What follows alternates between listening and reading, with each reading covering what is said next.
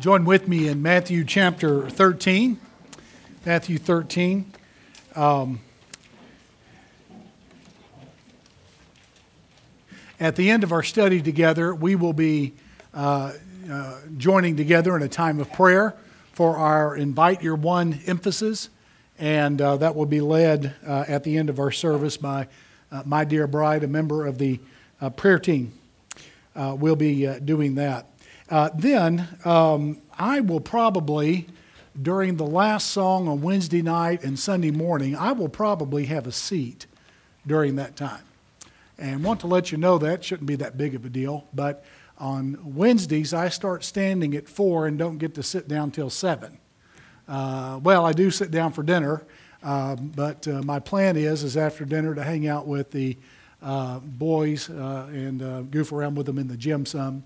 And so I'm on my feet a whole lot, and I also want to gather myself during that time, and then Sunday morning as well. If there are others of you that need to do that for physical reasons, you need to feel free to do that. Now, don't everybody do it, okay? Physically, most of you are able to do that, but I like to gather myself during that time. We will look tonight at Matthew 13 and its contribution to missions. And here in this text, we have parable after parable after parable in the Gospel of Matthew that advances Jesus' thoughts about missions. A parable means to throw light or to throw beside or to fall alongside. And a parable then is a story placed alongside a spiritual truth that illustrates it. Jesus was not fond or given to describing himself as the existential ground of being. He didn't use those kinds of words and that sophisticated theological vocabulary. He talked about fish and fishing. He talked about farms and farming. And he talked about lights. And he talked about nets. And he talked about leaven. And he talked about mustard seeds. In other words, a parable happened to be an ordinary, everyday occurrence in life that he used to illustrate a divine truth, a spiritual truth. One preacher has said that a sermon without illustrations is like a house without windows. I'd say it's like a car without windows. It's hard to know where you're going without some clarity. And just imagine if you drove across country in a car that all it had was a front windshield. I'm a little claustrophobic, and so I would have a very difficult time with that. I need windows. And sermons are much the same way. And that's what we find here in Matthew chapter 13. And Jesus first begins by explaining the extent of missions, chapter 13, verses 1 through 23. And he uses it in terms of insight, the extent of the insight of God into his Son's gospel is what he does here. There's a story, and then there is a selection, there's superiority and significance to insight. The story is in verses 1 through 9. He said, "Behold, a sower went out to sow, and as he sowed, some seed fell by the wayside." Now, these farmers didn't have the sophisticated machinery or methods that we use today in commercial farming. They would have a bag of seed, would pick up a handful and indiscriminately broadcast it all over the place. Now, there were walking paths between the places where they would farm, between their fields. And in this case, you had some of the seed fell on one of those hard, worn paths. Those paths may have been centuries old. It's entirely possible. Land was supposed to stay in the family year after year after year. If it escaped the possession of a family, it would return.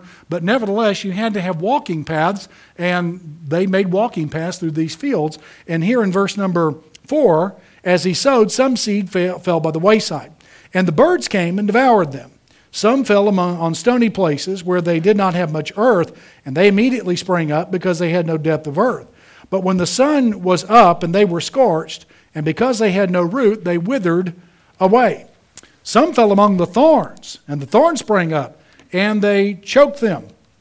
But others fell on good ground and yielded a crop, some 100-fold, some 60, some 30. He who has an ear to hear, let him hear. This is the story Now, you have several elements here. You have a sower that broadcasts the seed on soil. Some of it, most of it, is not productive. The only that is productive is that which falls on the good soil. There are 4 types of soil here. There are 4 different results, and it does not depend, the results, the yield, the produce, do not depend upon the sower or the farmer. Do not depend on the seed. Now, that could be true in farming. There may be some farmers that simply don't know what they're doing, or they may be having a bad day. Could be there's an equipment breakage or breakdown, or maybe the equipment is worn and it doesn't perform as well as it should. It could be in some farms today that the seed is not good. Well, that's not the problem here in this text. The sower is perfectly competent and the seed is perfectly healthy. That's not the problem here.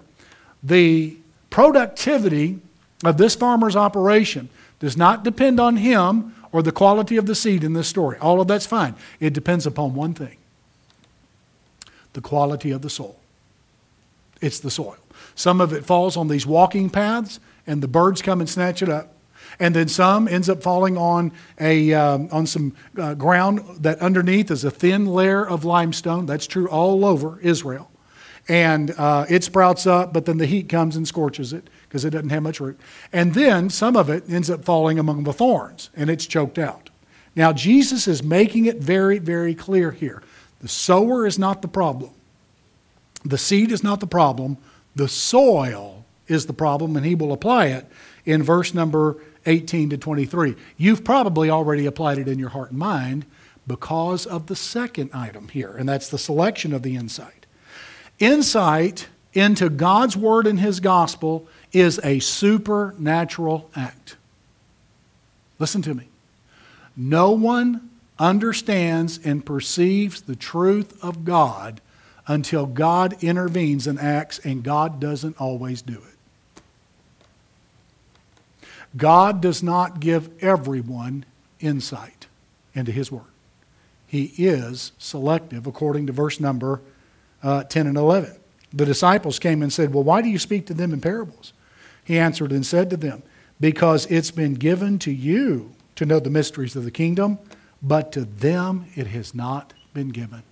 God is selective. Why is that? Verse 12 and 13. "Whoever has, to him more will be given, and he will have an abundance. But whoever does not have, even what he has will be taken away from him. Therefore I speak to them in parables, because seeing they do not see, hearing they do not hear, nor do they understand." In other words, there are some in this crowd that do not appreciate the truth of the Word of God and have no intention of obeying it. From them, God hides the truth and conceals Himself. God, however, will unveil the truth to those who appreciate it and to those who have an intention of obeying Him. When you find someone who has a heart for the truth, an appreciation for the truth, and the intention of obeying it, then you've got someone that God will share His truth with. And that's what we're talking about here in this text. Now, Jesus goes on and talks about the superiority of the insight. There were prophets, according to verse 16 and 17, that longed to see what the disciples saw, and they didn't get it. It wasn't time. The world was not ready, nor was Israel. But the disciples got it because it was in God's timing, and the world was ready for it. This gives them all the more reason to appreciate and obey the truth. And beloved, just think about all that we've got. We've got more than any disciple ever had. And some people are bored and disinterested in the Word of God. They don't want the church to be necessarily a center for biblical teaching and preaching. They want it to be an entertainment center. They want it to be a place that grovels before the membership in the community, putting their thoughts and opinions and desires first and ahead.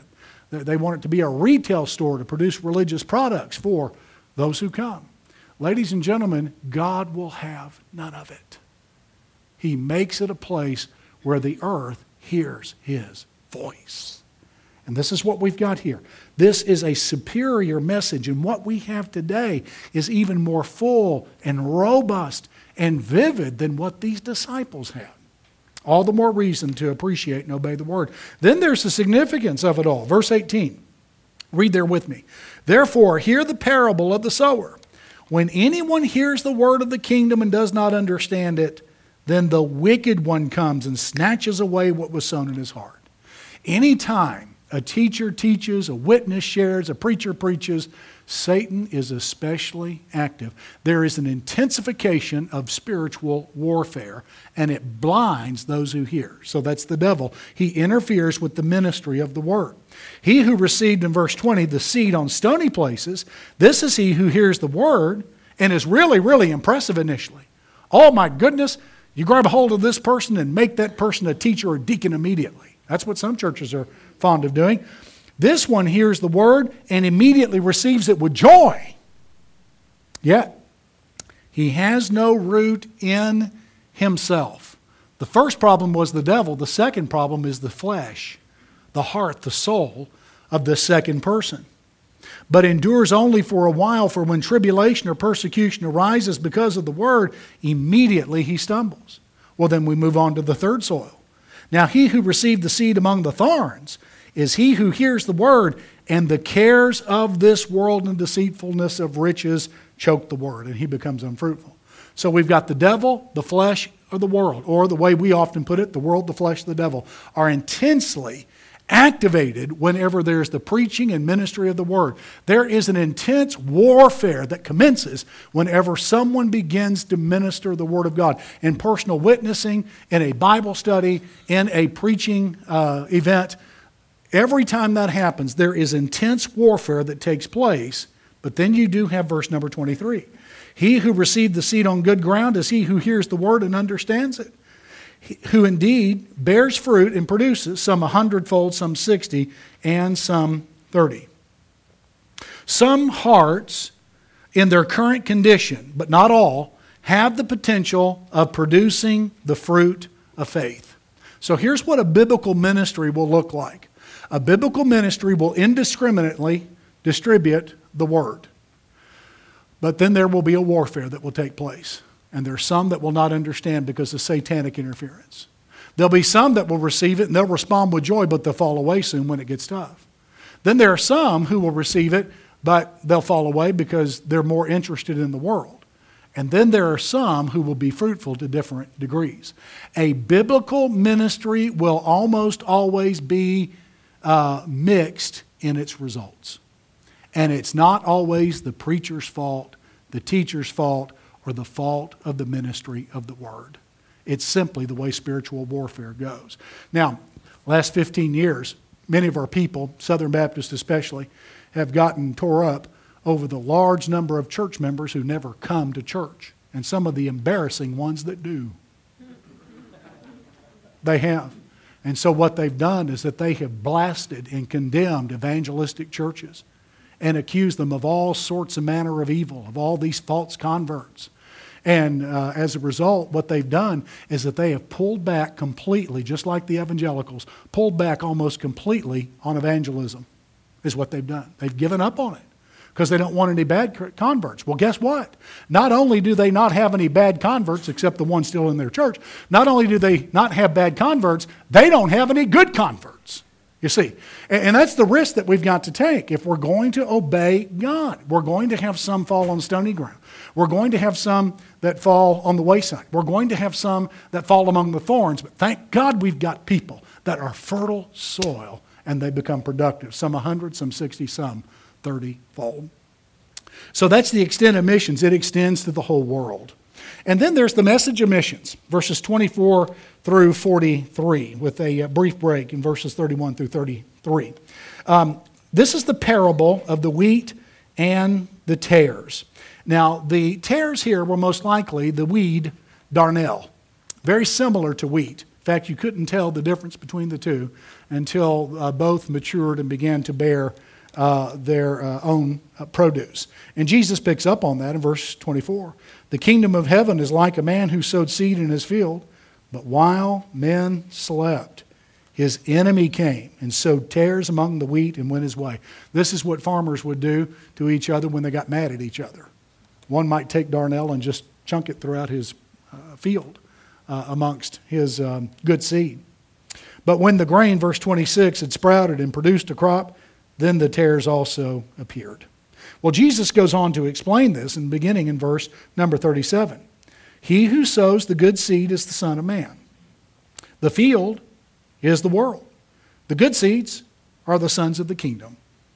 But the tares are the sons of the wicked one. The enemy who sowed them is the devil, and the harvest is the end of the age, and the reapers are the angels. Here's the point about tares and wheat. One, tares are always similar to wheat. That's the point. Tares are similar to wheat. Look at your neighbor and say, tares are similar to wheat. They are also, second, sown among the wheat. And then third, at the end of the age, they will be separated from the wheat. Now here's the point. Jesus warned that the devil actively plants impressive lost people in churches. They are knowledgeable. They are impressive. They are spiritual. They are faithful. And only God can tell the difference. Tares amongst the wheat. Now listen. I'm not talking about the hypocrite who intentionally appears to be spiritual on Sunday and lives like a wild maniac during the week. I'm not talking about that. I think of Anton LaVey, the founder of the Church of Satan in San Francisco. On Saturday nights, he would play at strip clubs. And Sunday mornings, he would show up and play organ at a church and see some of the same men in both places. And that inspired him to start the church. I'm not talking about those kind of people. No. There is not necessarily any bad behavior implied in this text. I'm talking about good, lost people. Now, dear sweet people, please hear me. And don't ever forget what I'm about to say. The genuine Christian is more than the product of good culture. The genuine Christian is more than the product of good parenting, good education, and a good environment. There has got to be something in the genuine Christian's life. If the person is really saved, there is something in that person's life that is the fruit and the product of something other than good teachers, good parents, and a good church family. In other words, they've got some things in their life where they say, thank God for my teachers, and thank God for my parents, and thank God for my church, but they didn't do this in me, Jesus did. There's something in me that only Jesus produced. And listen, I've heard testimonies before, and I've talked to plenty of people before, and they're lovely, sweet, very impressive people. But when they're done with their story, their parents get more glory than Jesus does. Their church, their environment, their teachers, and almost nothing is said of the Son of God. Listen, a decently raised atheist could give their testimony. Jesus, I don't hear that Jesus has done anything in their lives. And so it behooves us to ask the question, is there anything in my life that cannot be explained by good human culture or human raising or instruction? Is there anything in my life that can only be explained by the supernatural presence of the Lord Jesus Christ? If not, I might be a tare. Again, we're not talking about awful behavior. We're talking about enormous differences between good people. Good people. That's Jesus' point here. That's the message of missions. Listen, you got to understand, it's not the good people that go to heaven and the bad people that go to hell. It's the saved people that go to heaven and the lost people that go to hell. That's the difference. That's the difference. Has Christ really come into my life and made a difference? And I've got to say, answering that question is a little bit easier for me because of my background. I came up very secular. I didn't come up in a Christian family. Moral, but not Christian. I was raised and taught the right things, but inside, I was like what Jesus said in Matthew 23, dead men's bones. I was like a whitewashed sepulcher and death inside. And so when I got saved, I experienced a change that obviously was not produced by my family or my teachers, who were all very good, mean, but they were good, or a positive culture. And I grew up in a culture that supported what my parents wanted to do. But there was a change that came in my life that I can't explain in any of those terms. A different body, the same body. Lord, I wish I had a different one.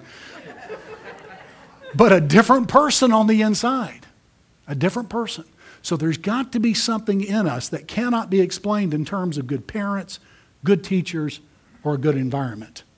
It's got to be ascribed only to Jesus Christ. Then there are the agents of missions.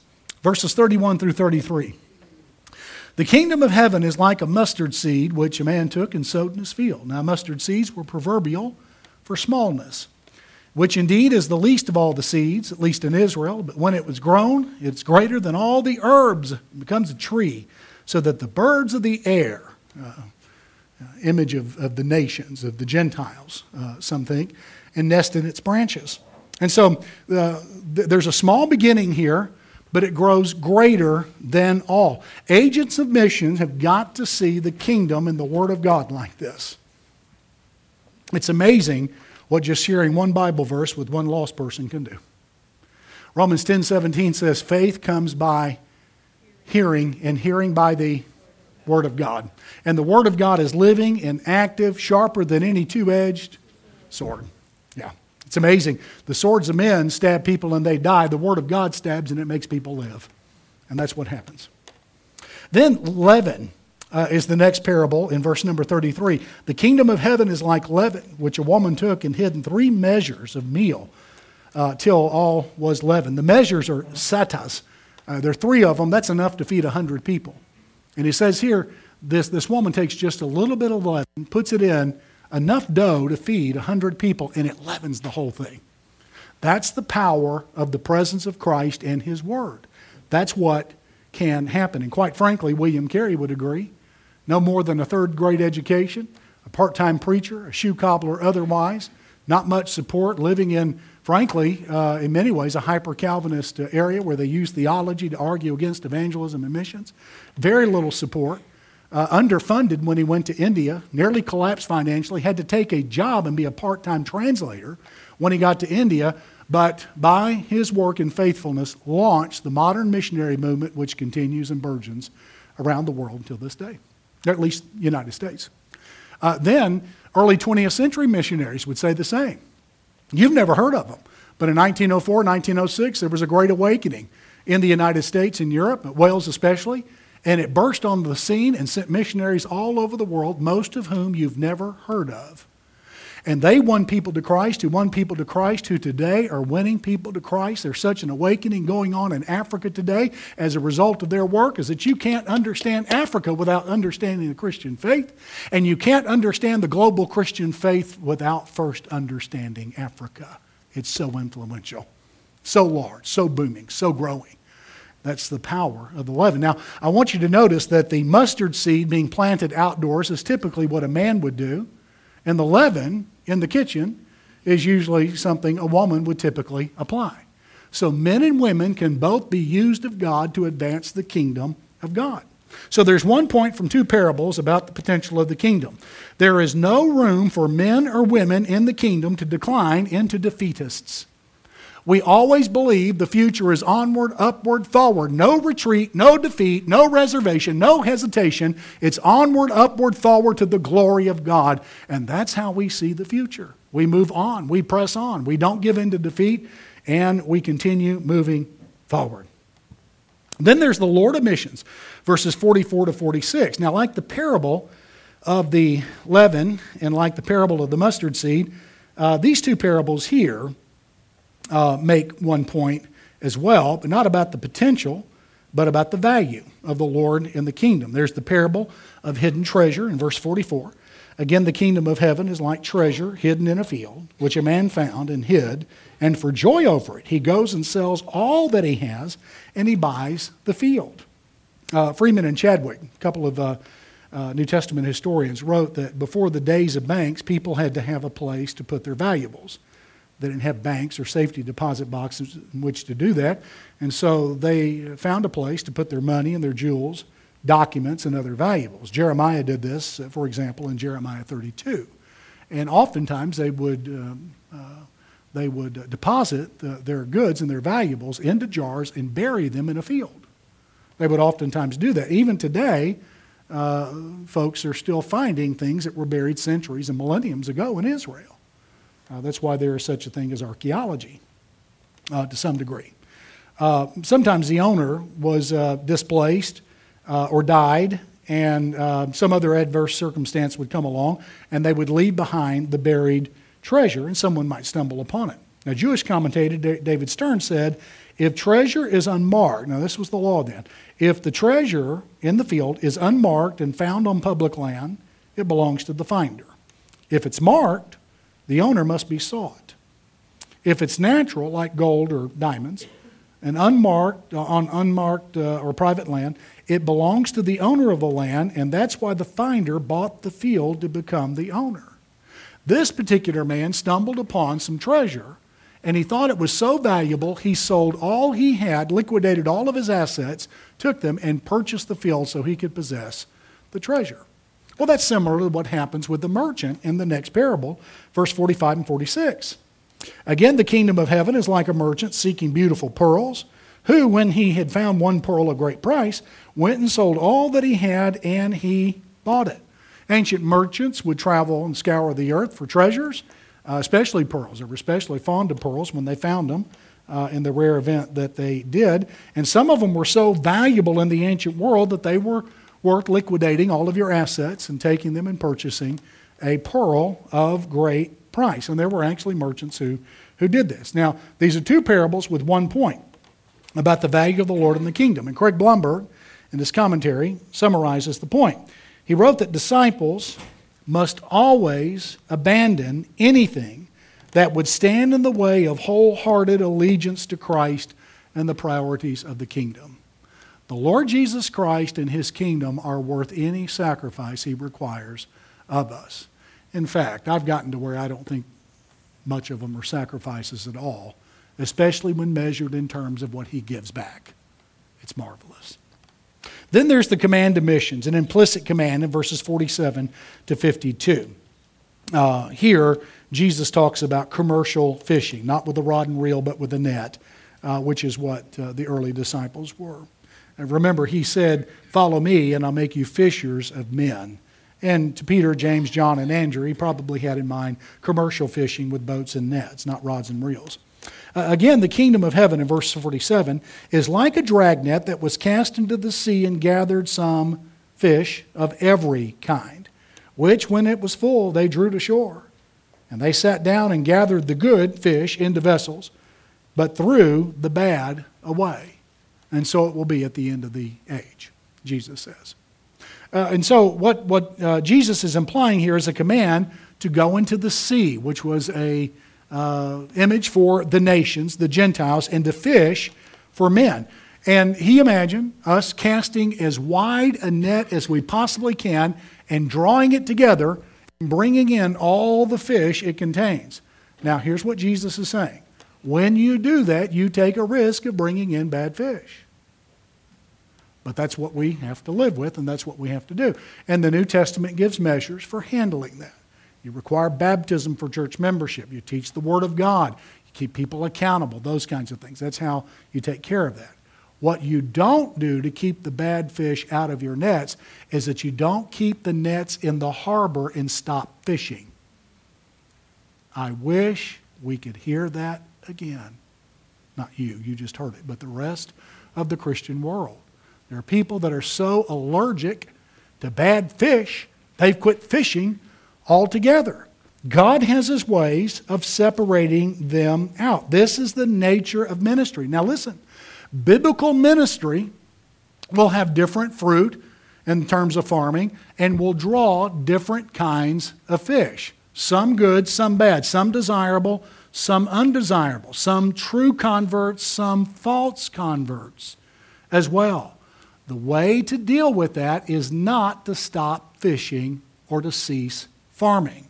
The way to deal with that is to implement the New Testament. If we obsess over the purity of the catch, if we do that, we will not get bad fish except the ones we already got, but nor will we get the good fish either. nor will we get the good fish.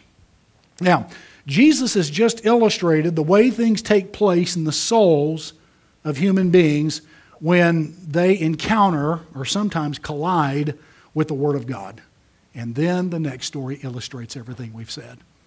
The next story in Matthew 13 unfolds just about every truth and every lesson in this text. Look with me, beginning in verse number 53. Now it came to pass, when Jesus had finished these parables, that he departed from there. When he come to his own country, he sowed some seed. He cast a net. That's not the word used here, but that's what he's doing. What did he do? When he came, he taught them. He taught them in their synagogue of all places, so that they were astonished. You need to read that negatively because of verse 57. They were astonished. They were outraged and said, "Where did this man get this wisdom and these mighty works? Is this not the carpenter's son?" That's a dig. That's a social dig. "Is not his mother called Mary, and his brothers James, Joseph, Simon, and Judas, and his sisters? Are they not all with us? I mean, we're lowly people of Nazareth. Why does he think he's better than us? Where did this man get all these things?" And so they were offended in him.